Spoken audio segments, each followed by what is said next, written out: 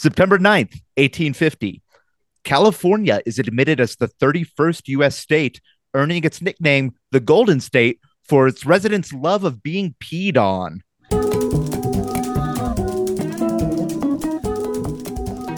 Hello, welcome to the Revisionists. I'm Brian Flynn.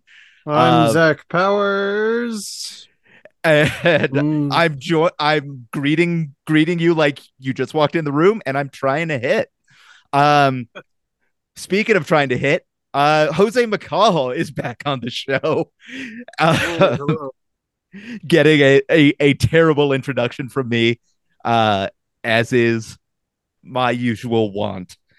Hey, we're back after our summer sabbatical. I hope everyone had fun hitting the beach, surfing it up. Yeah. Things you do in summer. Yeah. Not having seasonal affective disorder. That's about to end.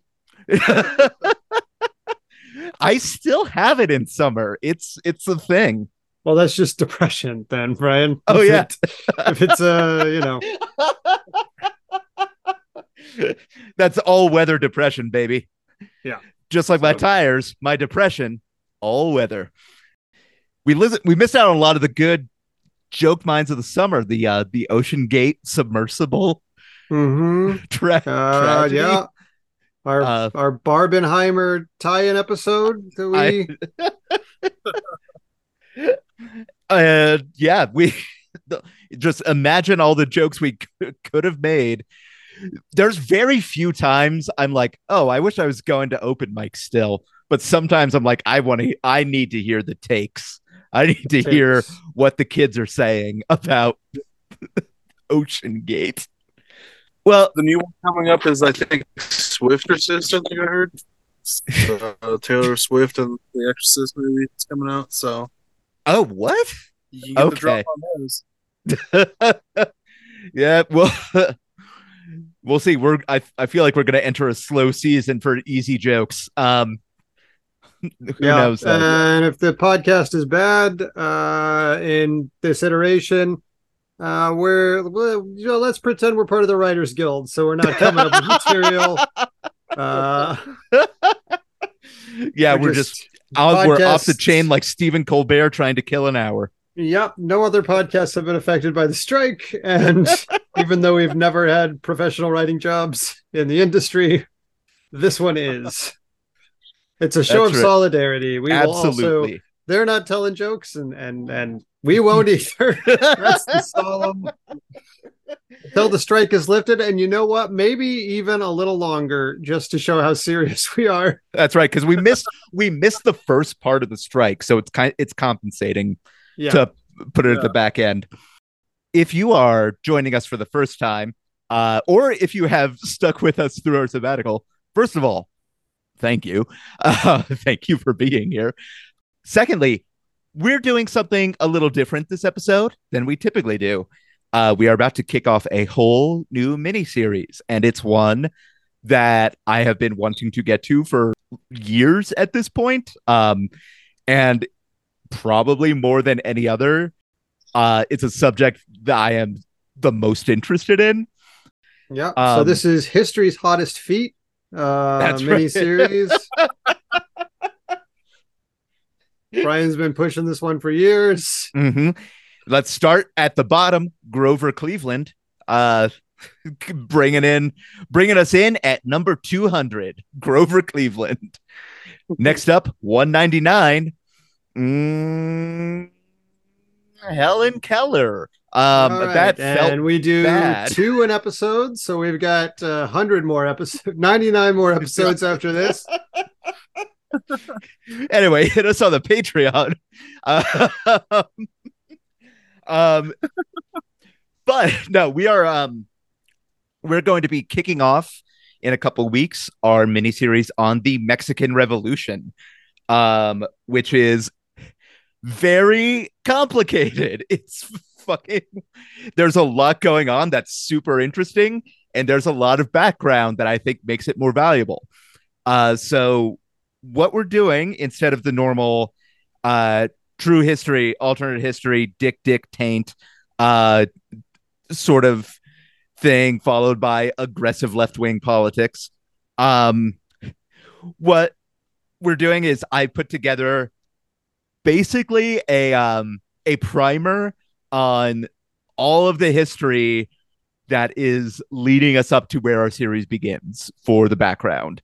So it's all true, at least to the best of my knowledge from my research. And we're just going to have a good time, and except for the parts that are bummers. So with that in mind, before I forget, I will name my sources, which are the Revolutions podcast, their whole 9th season. Wow. Brian willing to name names. That's right. And of course, Dalton Trumbo and Charlton Dumbo.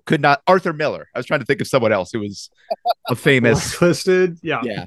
A book, The Population History of North America, published by the University of Minnesota, which will give you a preview of probably the biggest bummer of the whole story. And another book called The History of Mexico from Pre-Conquest to Present by Philip Russell. So who has heard of Mexico? Let's start there. Cool. Allegedly, it is a different country than the United States. Weird, but true. So basically, Mexico has been populated, or the territory we now call Mexico has been populated for about 13,000 years.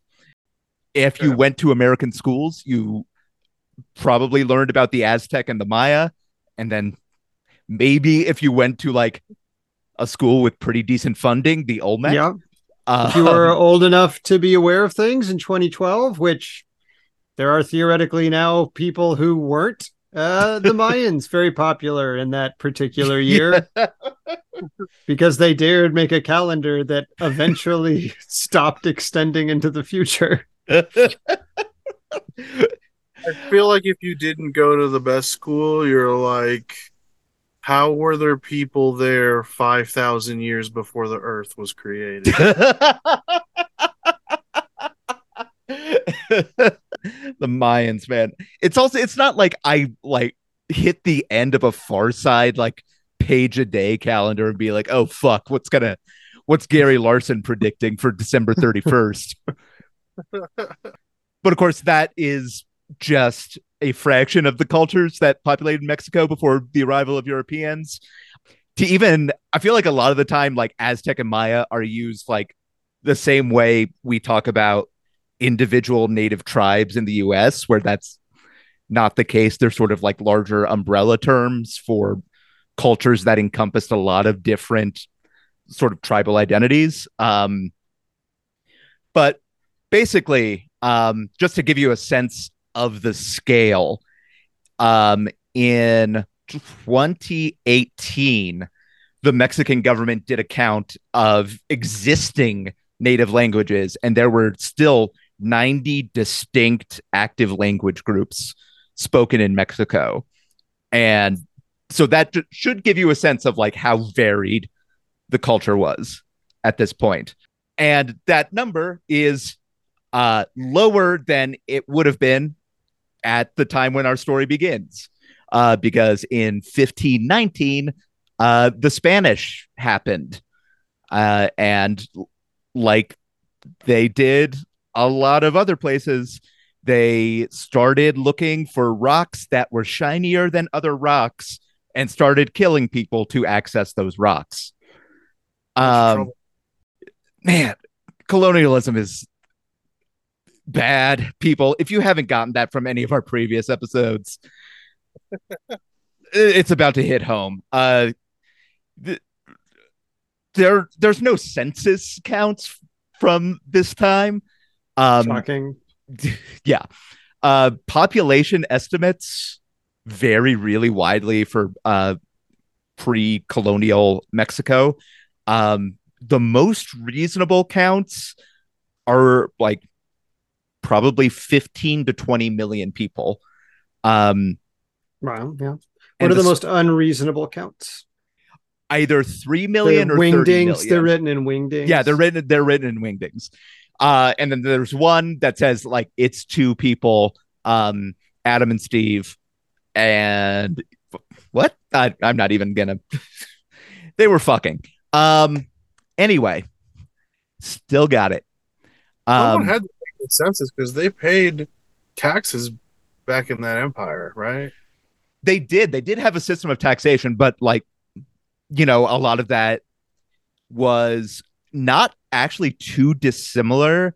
One thing that the Spaniards did was like their system of like tribute and labor was basically the same as like the Aztec, who were like the dominant empire at the time, had in place. So a lot of that tribute just sort of went to enriching the leader, and not necessarily like we would think of taxes for like schools or roads, and not necessarily like or the military and cops, which the military protect the wealthy. Yeah, actually, that's so convenient. They're already in place. Listen, I don't know why, but the cops say they need tanks. So let's just give it to them. No, let's not do that. That's not the official position of this podcast. Well, anyway, we have no say in that subject whatsoever. Yeah. Given a population estimate of 15 million people, which I said is a fairly reasonable one, about 100 years, a little less than 100 years after the arrival of the Spanish, the population was estimated at between 1 and 1.5 million indigenous people in Mexico, or as they were calling it at the time, New Spain. So that is 90% of the population. Joke's on them, because today there is no New Spain, but there is a New Mexico. So who had the last laugh on that one? Well, we'll get to that also, because the territory that was New Spain was, yes, what we think of as Mexico, but also stretched down to Costa Rica, and then as far north. I am not Vince Staples. As far north as parts of Alaska. That was kind of disputed between the Russians and the British, and also the Philippines, which were kind of an outlier. And that includes, you may have noticed, a fucking lot of what is today the United States. So there is that. There's two structures that the conquistadors set up that are going to be really important going forward. The first one is called the encomienda system, which is basically, it's feudalism with like a slightly different, they put more paprika in it in Spain or whatever. There's tapas. They awarded... It's feudalism for the table to share. Right. Yes. It's finger feud, if you will.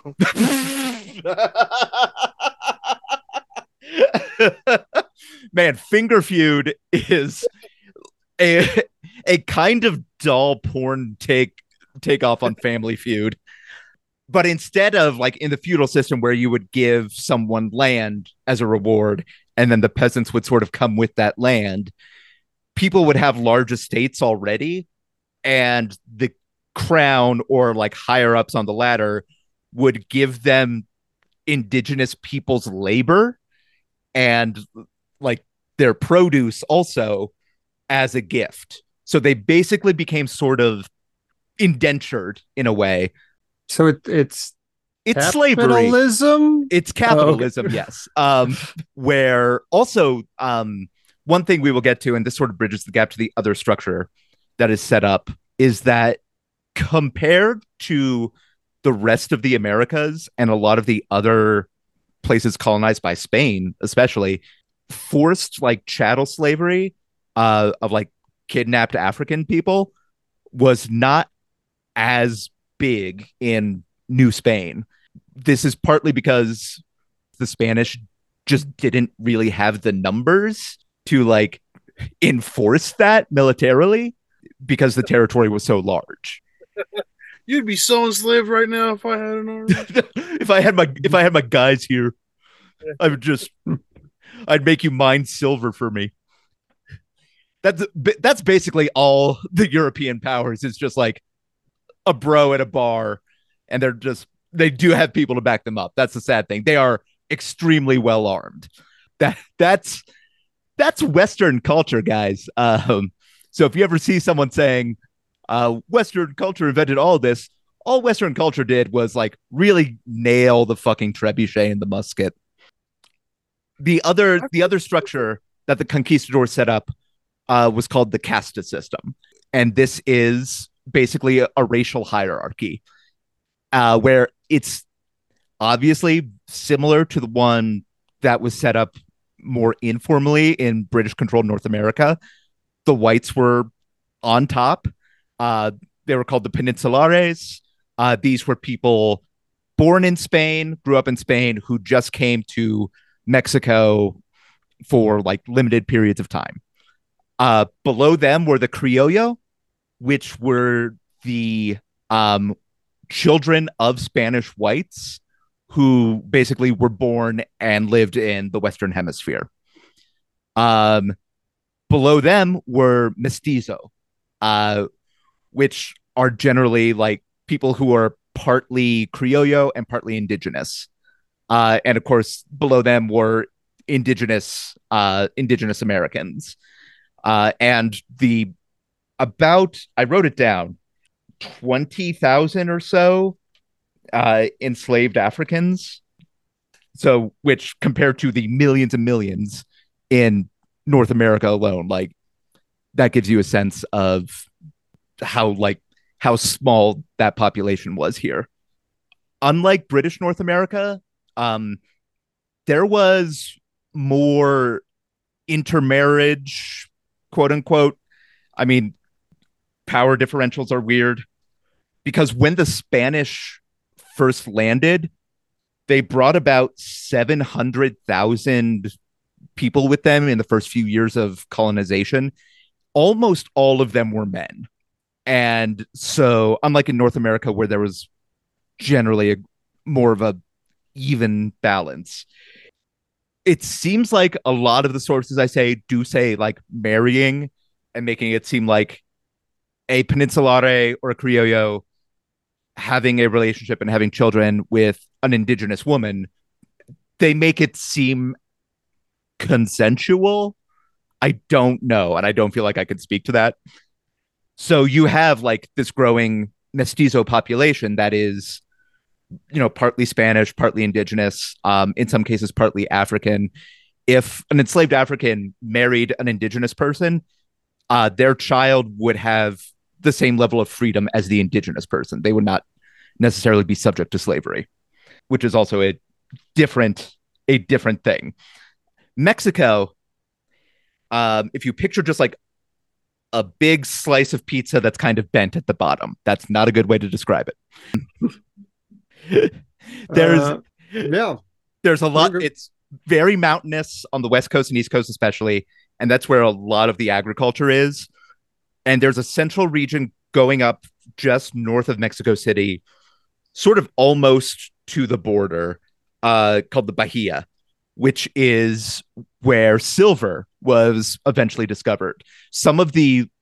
Maybe like one of the largest silver mines in world history was at San Luis Potosi.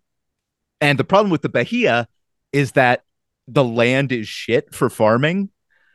So to get basically indigenous labor to move to the Bahia, because they couldn't enforce slavery because they didn't have the means, they did start offering a system of wage labor. Again, still kind of a form of slavery. There's that left-wing politics, and sort of created this indenture system. The other thing going on, there are other forces here besides like the local bosses, who they were the ones who owned the haciendas, and so they were called the hacendados. There's the Habsburg monarchy, which ruled in Spain and ostensibly controlled the whole colony. And then there's the Catholic Church. The Habsburgs were really prime cousin fuckers, prime just super. They're the people who look at like sibling porn and think it makes a good governing strategy, basically. So the Catholic Church also starts moving in, starts doing like their missionary stuff that they do throughout the hemisphere. One thing that, and I don't mean to say this to be like the Catholic Church is actually good, but the church missionaries were working a lot with the indigenous population, and they tended to represent them when in like land disputes against the Hacendados. And so a lot of the time when the Habsburgs were ruling on a land dispute, they ended up ruling in favor of indigenous people over the rich landowners because of the Catholic Church. One thing that is one of the most fucked up things I think I've read in maybe the years I've been doing research for this podcast, is that after a while of seeing the Hacendados encroaching on indigenous lands and violating indigenous rights, the church convinced the crown to legally declare all indigenous people in New Spain to be legally minors. So they had the same protection that children had, which is fucking wild. Yeah. So is that about increasing their rights or removing rights? Because in some ways it does a little of both. Yeah, it does both. Like it gives them more legal protection while removing their legal autonomy, I guess would be the way. Also, there's something in there about the Catholic Church just wanting to create more minors. Fill in your blanks. I don't need to hold your hand for that one. I mean, to be fair, like this is the best possible way, I guess. If they can just declare somebody who is biologically an adult a minor, then I guess that's one way to get around the problem. Yeah. I mean, fuck. Again, not to say the Catholic Church is good. See almost all the rest of its history. One of the reasons, other than like their own dignity and sovereignty, that indigenous Mexicans pushed back against the encroachment of the Hacendados was there are two different systems of ownership.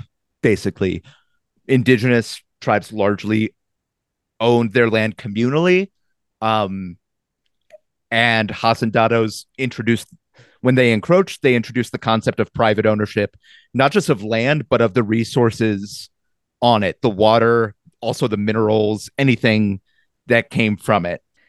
At a certain point, there's something called the War of the Spanish Succession over on the continent. And the Habsburgs are replaced by the Bourbons. And the Bourbons, the Habsburgs, I should say, like the Catholics, suck shit. The Bourbons are worse. The Bourbons launched into a period of reform meant at increasing the profitability of their overseas colonies. So where the Habsburgs started were like generally more supportive of indigenous land claims, the Bourbons were not. They almost always sided with the Hacendados. They also passed laws that were meant to expand the productivity of land and more just like trying to get more from each individual's labor.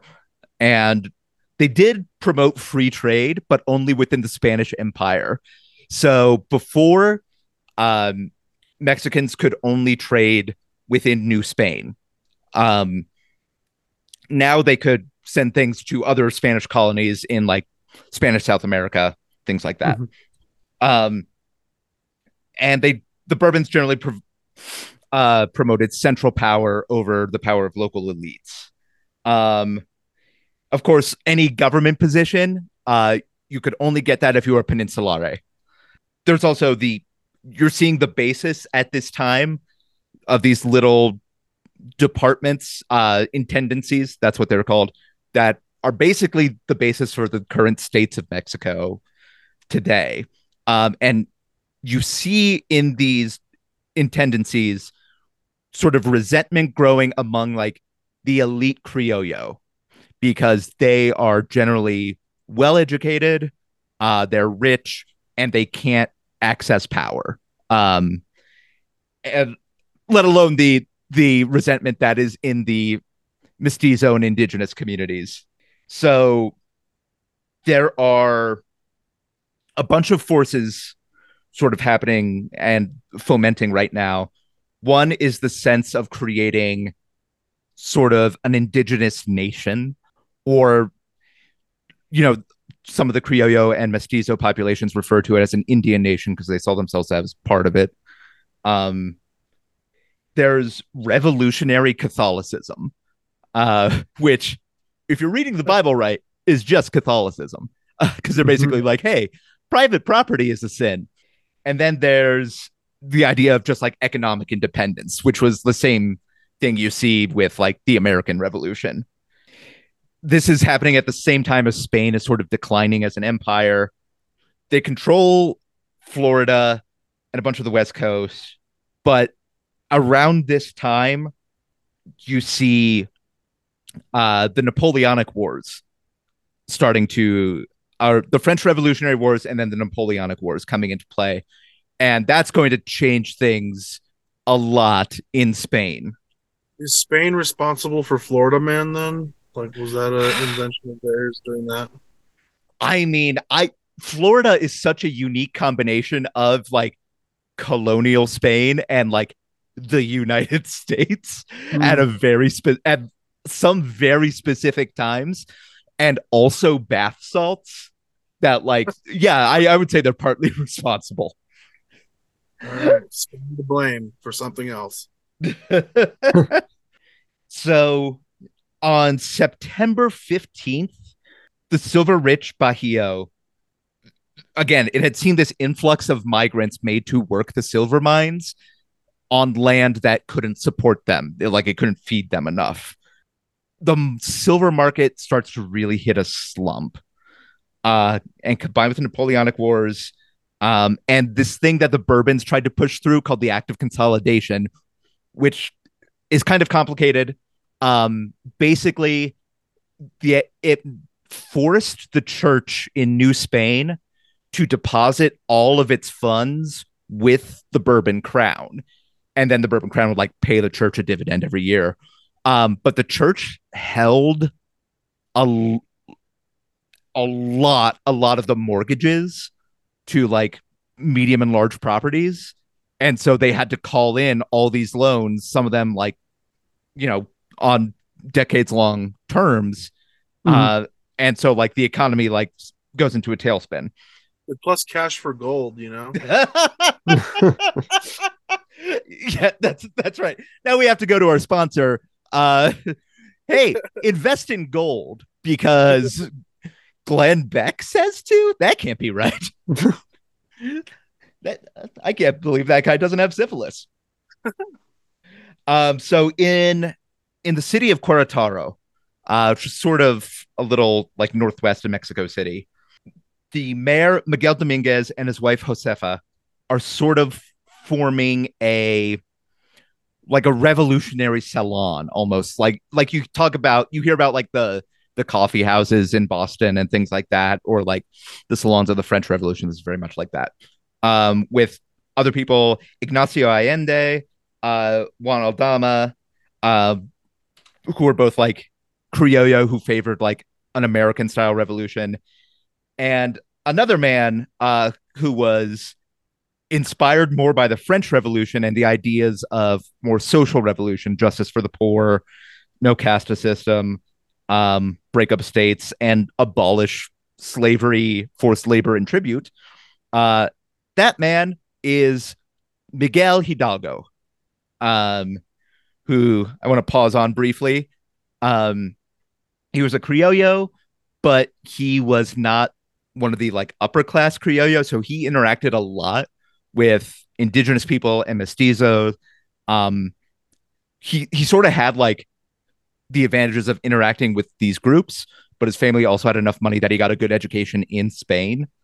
And he became a priest. He went to seminary, but not like a church priest, like one of the science priests, like a professor of philosophy. One of the sources I read, I forget which one, said that he was intelligent enough that the church was very concerned about him, which I think is telling. But because can God heat a burrito? Yeah, you know, when you hear thunder, that's God burning the roof of his mouth on a burrito. Okay. I mean, is that what burning your mouth on the roof of a burrito sounds like? I mean, Zach, maybe you need to burn your mouth more. Possibly. I thought you were going to say, live a little. God clapping those cheeks.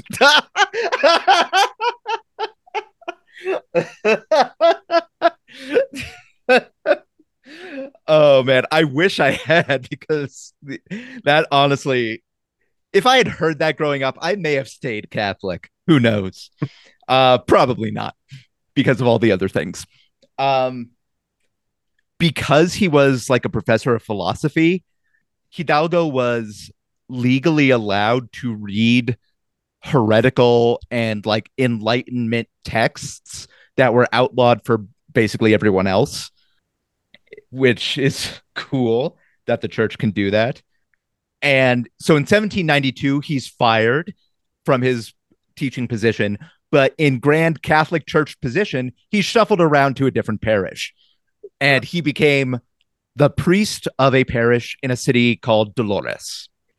And he was technically a hacendado. And he, despite being a priest, loved to fuck. He had at least 7 kids with different people. And he generally opposed monarchy and superstition. He favored social equality. He tried to just like increase the lot of the indigenous and mestizo villagers he was around. Spain got especially mad at him when he tried to teach the villagers how to grow grapes and grapes' shittier cousin, the olive. Because Spanish law was that those can only be grown in Spain, and Mexico had to buy them. Like they had to import them. I'd just be like, well, I just found these. Whoops, I didn't know. I was eating the seeds. They fell on the ground. Yeah, exactly. That's how things grow all the fucking time. It's also just weird to be like, no, we have grapes. That's ours. But colonialism is weird, I guess. So there's this revolutionary plot growing up between Carataro and Dolores. And at a certain point in the fall of 1810, government agents warn Josefa, the mayor's wife, that they've uncovered details of a plot, not knowing she was in on it. And so she sends word up to Dolores, to Hidalgo, to tell him to like, all right, let's tamp it down for a little bit and not be arrested and killed. And Hidalgo decides not to do that. Instead, at about midnight on September 16th, 1810, Hidalgo rings the church bells at his church in Dolores, gathering all the villagers who would come, and he gives a speech that is known today as the Grito de Dolores, or the Cry of Dolores. And because it was midnight, because it was kind of impromptu, and because it was just off the cuff, there's no recorded definitive version of the speech. The gist is basically, fuck this, let's rise up and The one line that seems pretty consistent through a lot of the different versions is death to the Gauchopines and death to bad government. Gauchopines being like slang term for peninsulares. Mm-hmm. Can't take my grapes. Yeah, they had like one of the flags that says "Come and take it," but with a bunch of grapes. Yeah. Don't tread on grapes unless you're making wine. So this speech was, I mean, it was a match to gunpowder sort of moment. It was like I feel like the equivalent of the American Revolution is like maybe the Boston Massacre or maybe even like Lexington and Concord, like something like that. Like, damn, even the preacher is swearing. Yeah, exactly. Oh, the teacher said fuck. Like I should, like that sort of moment. That day, Hidalgo gets about 5,000 volunteers for his army. He has no military experience, but he ends up leading an army. They're not well armed. They have, at best, they have like some old muskets and like machetes, but some of them just have fucking rocks. And so they start marching to the capital of Guanajuato, and start like along the way attacking Peninsulares and capturing their land and redistributing it.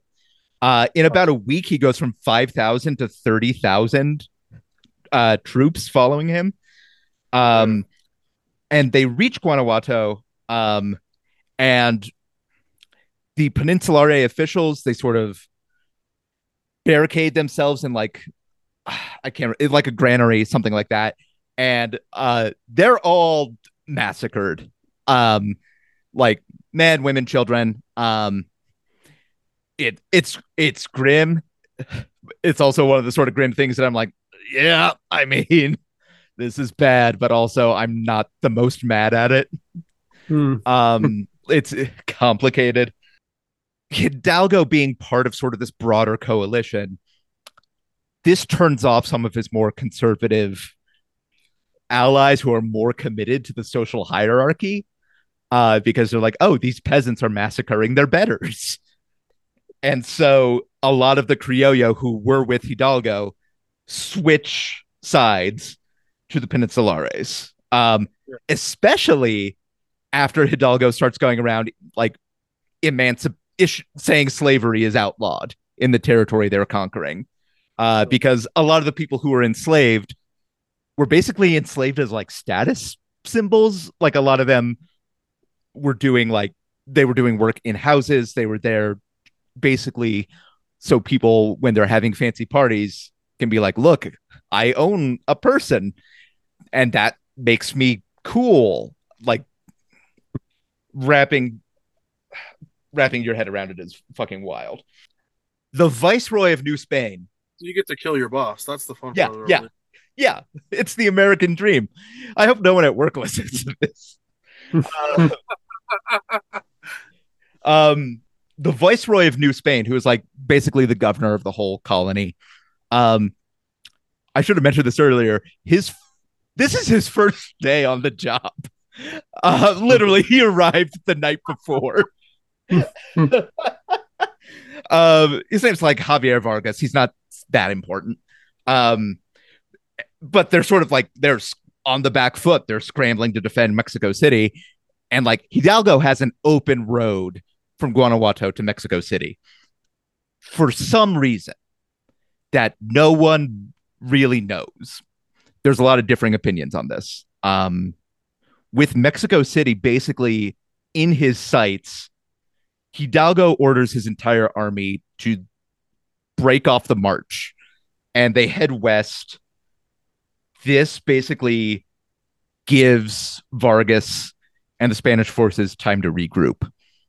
It's a huge miscalculation. No one really knows why.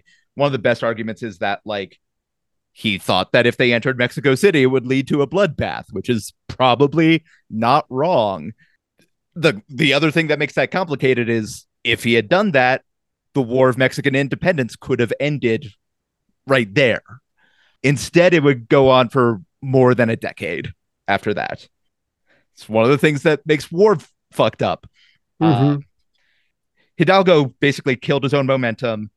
His army splits up. He tries to set up like an authoritarian, like autocratic government in Guadalajara, but he's stripped of his military command by the other revolutionaries who have been like, "You fucked up." And he tries to flee to the U.S. with the other revolutionaries just to escape. But a disgruntled rebel turns them in, and Hidalgo, Allende, Aldama, they're all executed. Their heads are cut off. They're displayed on the walls of Guanajuato. But don't go west. That's the message. Do not go west, young man or old man. He was kind of old at that point, I guess. But he had like someone who was essentially like his foreign secretary, Ignacio Rayon, who took over command, and where Hidalgo was really working with rebels in the Bajío up north. Rayon starts working down south, specifically in like Oaxaca and Morelos. In fact, he meets a man who would serve as a general named General Morelos.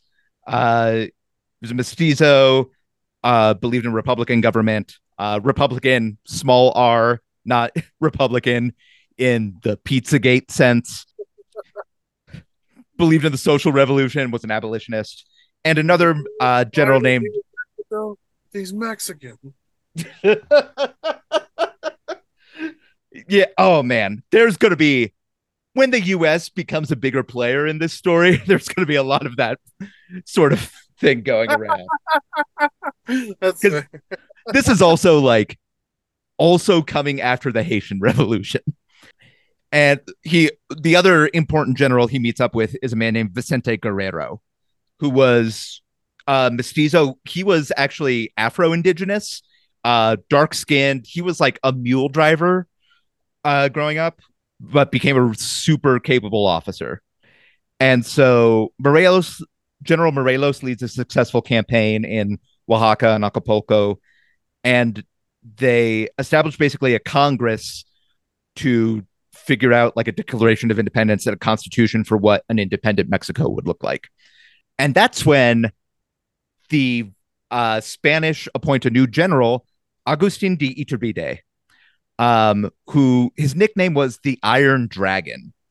And he takes over command of the army in the south.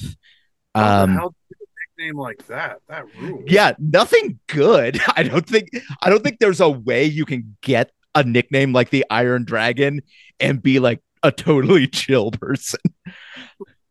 This guy can fly and breathe fire.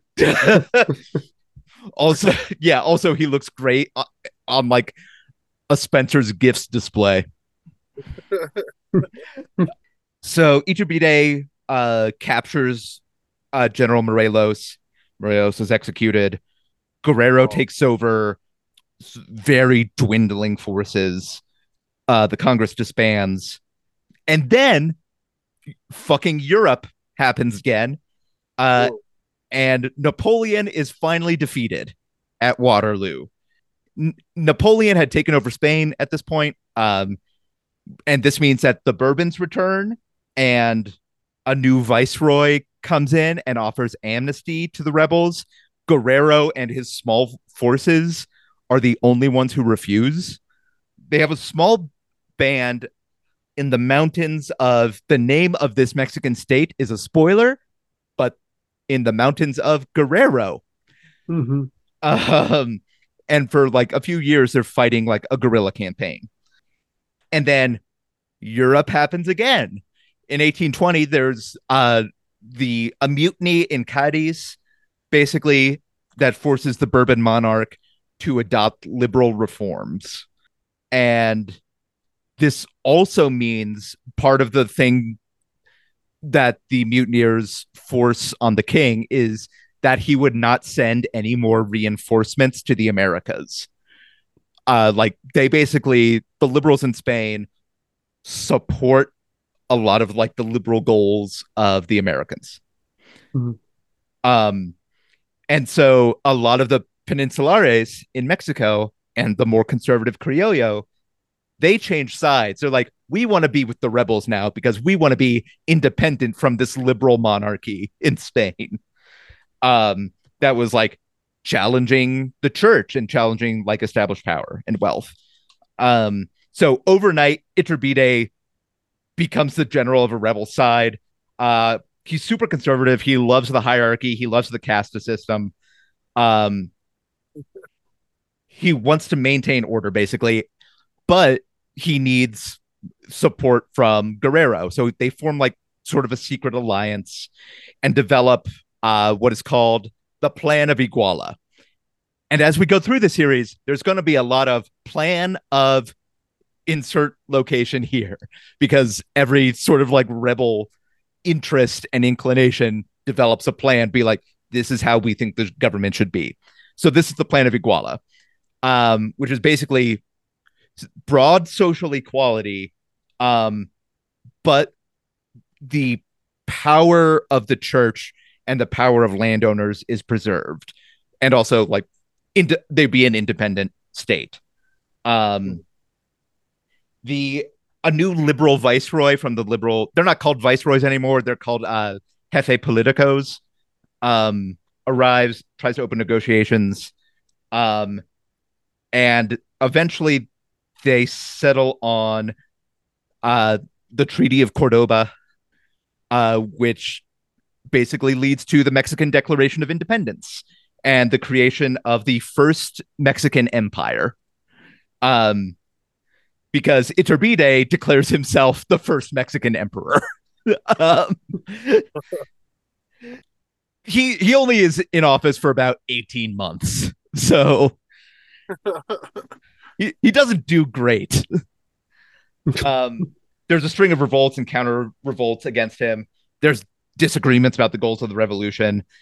Some of the conservatives who weren't like, hey, let's have an empire, they wanted like a constitutional monarchy at first. They went and offered the throne of Mexico to King Ferdinand of Spain, who they had just technically deposed.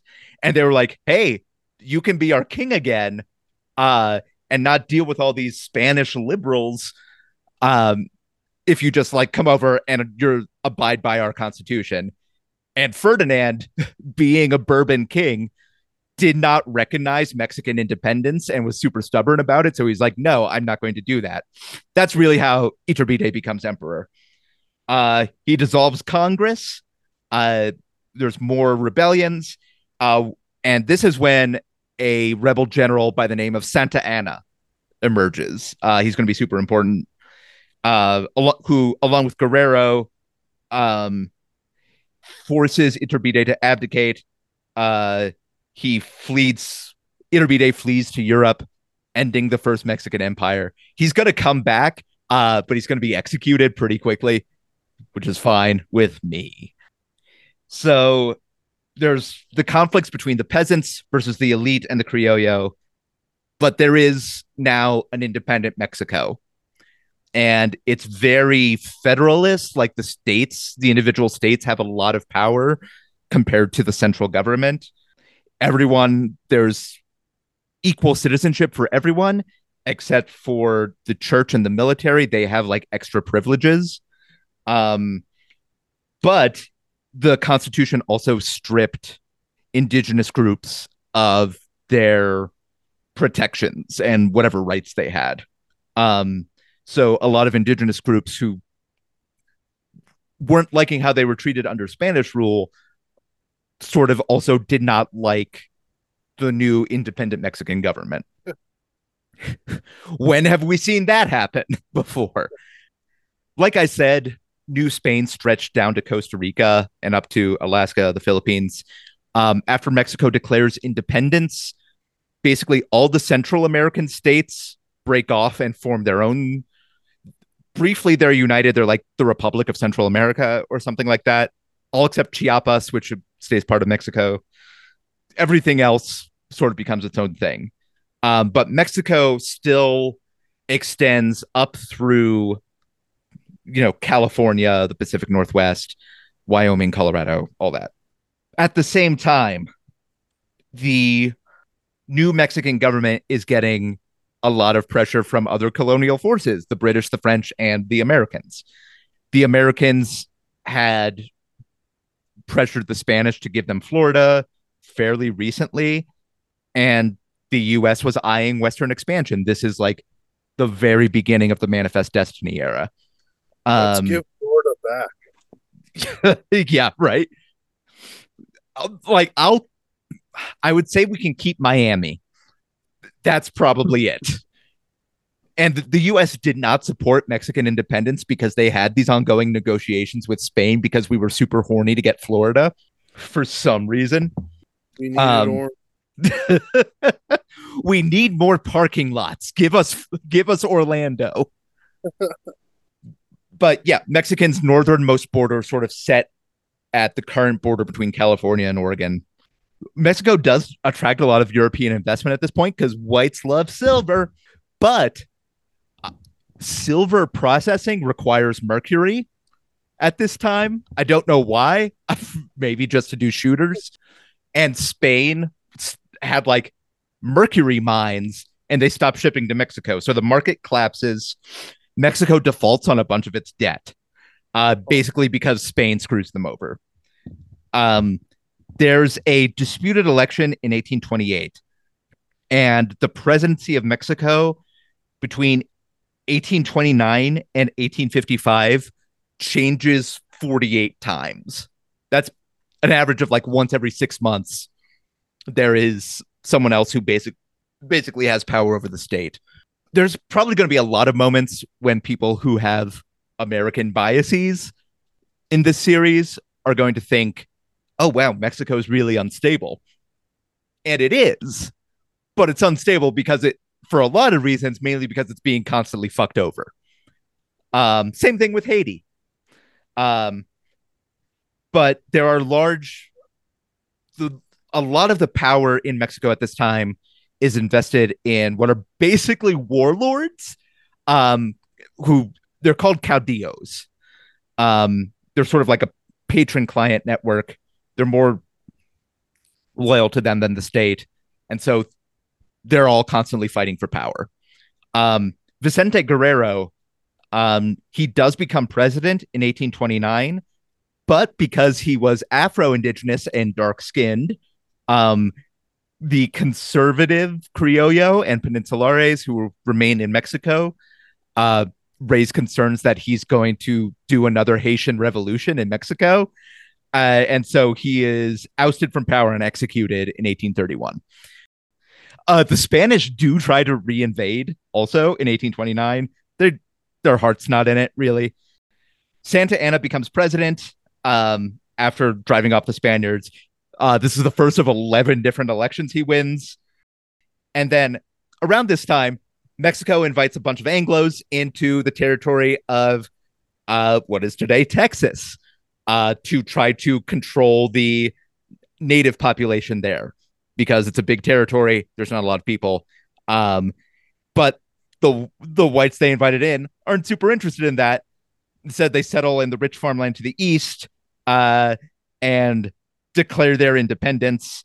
They also the whites are super mad that slavery is illegal in Mexico. And so they declare their independence. There's a stupid thing at the Alamo. But Santa Anna spreads its forces thin, and he's captured and forced at gunpoint to sign a treaty recognizing Texas independence. He's returned in disgrace and retires. Texas, the Republic of Texas, re-legalizes slavery. The French king, at the same time, decides that Mexico owes France 600,000 pesos for the property owned by French nationals that had been destroyed in like rioting and like the constant fighting, including like a specific pastry shop in Mexico City. Mexico, of course, refuses to pay this because it's bug fuck. And so France invades, and this is called the Pastry War. Yeah, there's an aggressive northern invasion in the 1840s. Guess what? Because the U.S. annexes Texas, which Mexico did not recognize as an independent state. And so there's a border dispute between the U.S. and Mexico. and the U.S. tries to provoke a war by sending troops down to the disputed region and basically waits for the Mexican army to shoot at them. And that's how the Mexican-American War happens, because James K. Polk is a fucking asshole. There's eventually the Treaty of Guadalupe Hidalgo, which ends up forcing Mexico to cede New Mexico, Arizona, Utah, Nevada, all of California, and parts of Colorado and Wyoming, setting up basically what are the current borders of Mexico. Santa Anna leads an authoritarian coup. It's unpopular. And Benito Juarez starts leading one of the rebellions. Benito Juarez, going to take a minute because he's also very important going forward. He is fully indigenous. He's Zapotec from Oaxaca. He learned Spanish working as a household servant when he was like 12. Oaxaca is like a liberal stronghold at this time. He entered in one of the rare marriages that is an indigenous man and a white woman. And they are like super liberal. He's exiled to New Orleans with a gang of other liberals. And they put together the Plan of Ayotla. Santa Anna doesn't have a lot of support. He's forced to abdicate and he goes back into exile, and Juarez becomes president. And he enacts La Reforma, a bunch of liberal reforms, which is breaking up unused church property, and banned corporate ownership of land, which sounds good, except it, again, forced indigenous groups to divide communal land into individual plots, which made them very easy for large, rich people to pick off. So there is the Reform War. Juarez, he decides Mexico owes a lot of debt. A lot of this debt was incurred by Santa Anna trying to fight our rebellion. So I'm not going to pay this debt right now. That gives Napoleon III the idea to invade. And he sets up, actually, former episode topic, Maximilian I as the new emperor of Mexico. And this is, of course, where you get the famous Battle of Puebla on May the 5th. That's why you have Cinco de Mayo. That's why many of your friends probably got alcohol poisoning at some point. The Battle of Puebla is a victory, but the war doesn't go well for Mexico. And they're ended up to sign a treaty where they're forced to pay these debts back to France. And a lot of the factionalism basically boils down, and this is where we'll wrap up, because we're about to get to where our series is going to start, to not liberal on conservative, but liberal on liberal. The conservatives are no longer really a political force in Mexico. Juarez is super popular still, despite the war. He runs for president again and is reelected. And there's rumors about him running a third time. But the liberals, one of their big positions starts to be, we don't want re-election to be legal. Like their whole cry is no re-election. And so the liberal versus liberal conflict is sort of the Juarez party, which is fine with him continuing to hold power, and the other liberal party, which is against someone holding power for a very long time. And one of the leaders of that party is the subject of our first episode. And it's very funny that is his position, because he is Porfirio Diaz. And the next 40 fucking years of Mexican history are called the Porfiriato. And so that takes us to where our series is going to start in a couple weeks. Oh, yeah. Sorry, I wasn't sure how long that would go, but like I said, this is a phase of history I'm super into, because of Pancho Villa and Zapata and all of that we're going to get to. So I maybe threw myself into it too much. Jose, do you have anything you want to plug before we go? High Plains Complaint Department the week after High Plains. Hell yeah. Yeah. 3 a.m. 3 a.m. Wow. Yeah. Absolutely unhinged show. Love it. Zach, you co-host the Movie Trap.